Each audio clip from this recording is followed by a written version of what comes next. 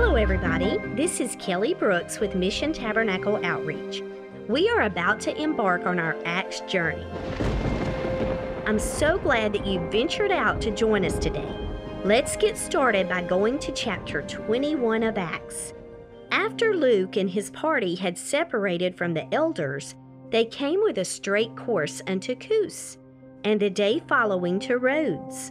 They left there to go to Patara.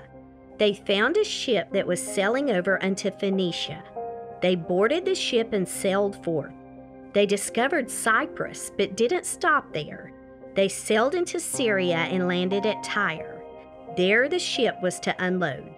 They found followers of Christ and tarried there for 7 days.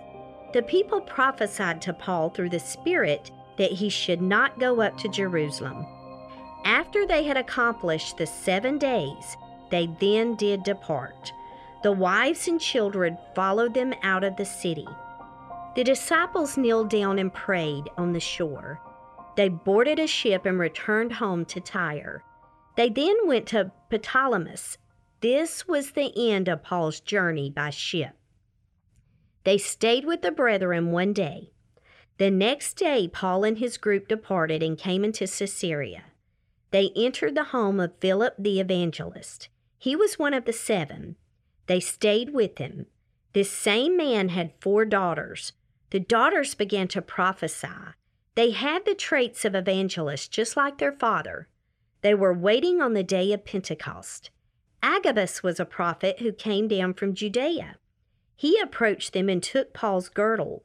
He bound his hands and feet, and he told them, "Thus saith the Holy Spirit, so shall the Jews at Jerusalem bind the man that owns this girdle, and shall deliver him into the hands of the Gentiles."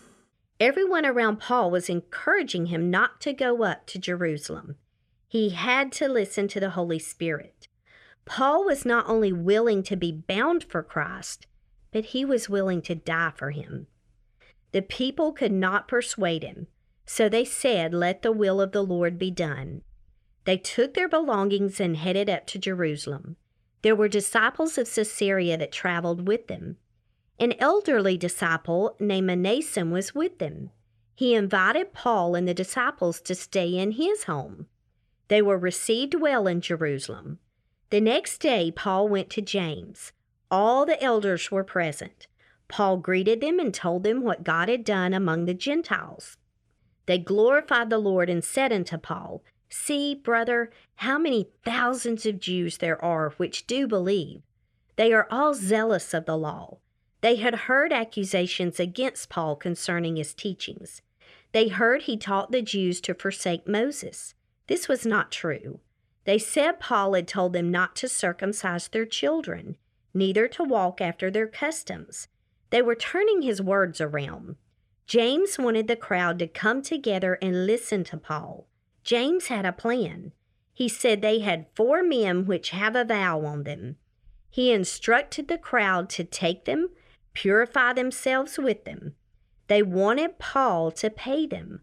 Paul was as opposed to the law as they were accusing him to be. However, they did notice that he walked orderly and kept the law. James released the Gentiles from the Mosaic law. He did not include the Jews in this freedom. Paul took the 4 men. The next day he purified himself before entering the temple. The days of purification were complete. When the 7 days of purification were almost ended, up until this time each one of them had to have an offering offered for them. The Jews which were of Asia came. They saw Paul in the temple, stirred up the people, and laid hands on him. They were crying out, "Men of Israel, help! This is the man that teaches all men everywhere against the people and the law and this place." They said Paul had brought Greeks into the temple and polluted the holy place. False accusations is what they were. They thought Paul had brought Trophimus, an Ephesian, into the temple. All the city was moved and the people ran together. They took Paul out of the temple. Then they shut the door. They were about to kill him when word came that all Jerusalem was in an uproar. The chief captain of the band took soldiers and centurions and ran down unto them. When they saw the chief captain, they left Paul alone. The chief captain ordered Paul to be bound by 2 chains. He demanded to know who he was. He wanted to know what he had done. The mob was crying back and forth. The chief captain was not sure what the tumult was about. He commanded Paul be carried into the castle. The soldiers lifted Paul up the stairs to protect him. The multitude wanted to do away with him. Paul asked to speak to the chief captain. The captain asked Paul if he could speak Greek. He asked if Paul was the Egyptian that at one time had led 4,000 murderers. Paul replied he was a Jew of Tarsus, a citizen of no mean city. Paul wanted to speak to the people. The Roman captain gave him permission to speak. Paul then began to speak to the crowd in Hebrew. Paul was willing to go to his death to obey what God told him to do. Are we willing to go wherever and however God chooses for us to go? There is no greater joy or peace than operating in God's will, even when danger is lurking. If you have never experienced the peace that comes from serving the Lord, today is the day to start. The first step is to believe He died and rose from the grave, and He lives today. Next, ask Him into your heart and confess your sins before Him. I am going to pray the prayer of salvation. If you feel the Lord pulling your heartstrings, please pray this prayer with me and let the Lord do the rest. Let's pray. Dear Jesus, we come to you today and we thank you for us joining here together, God. I pray that you touch each listener's heart today. God, if there's one who does not know you, I pray that today is the day of salvation. Dear Jesus, we just ask that you come into our hearts. Forgive us for our sins.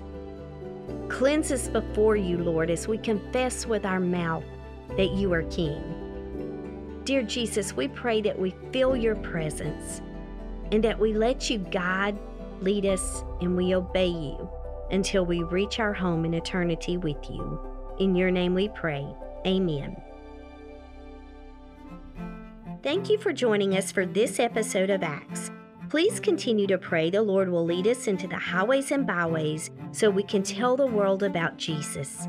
If you would like to join our podcast each week, you may do so by searching for Mission Tabernacle Outreach at www.kingdomrock.org or by visiting Pandora, Spotify, Stitcher, Apple, Amazon, or Google Podcasts. Thank you for joining us, and we hope to be with you again next week.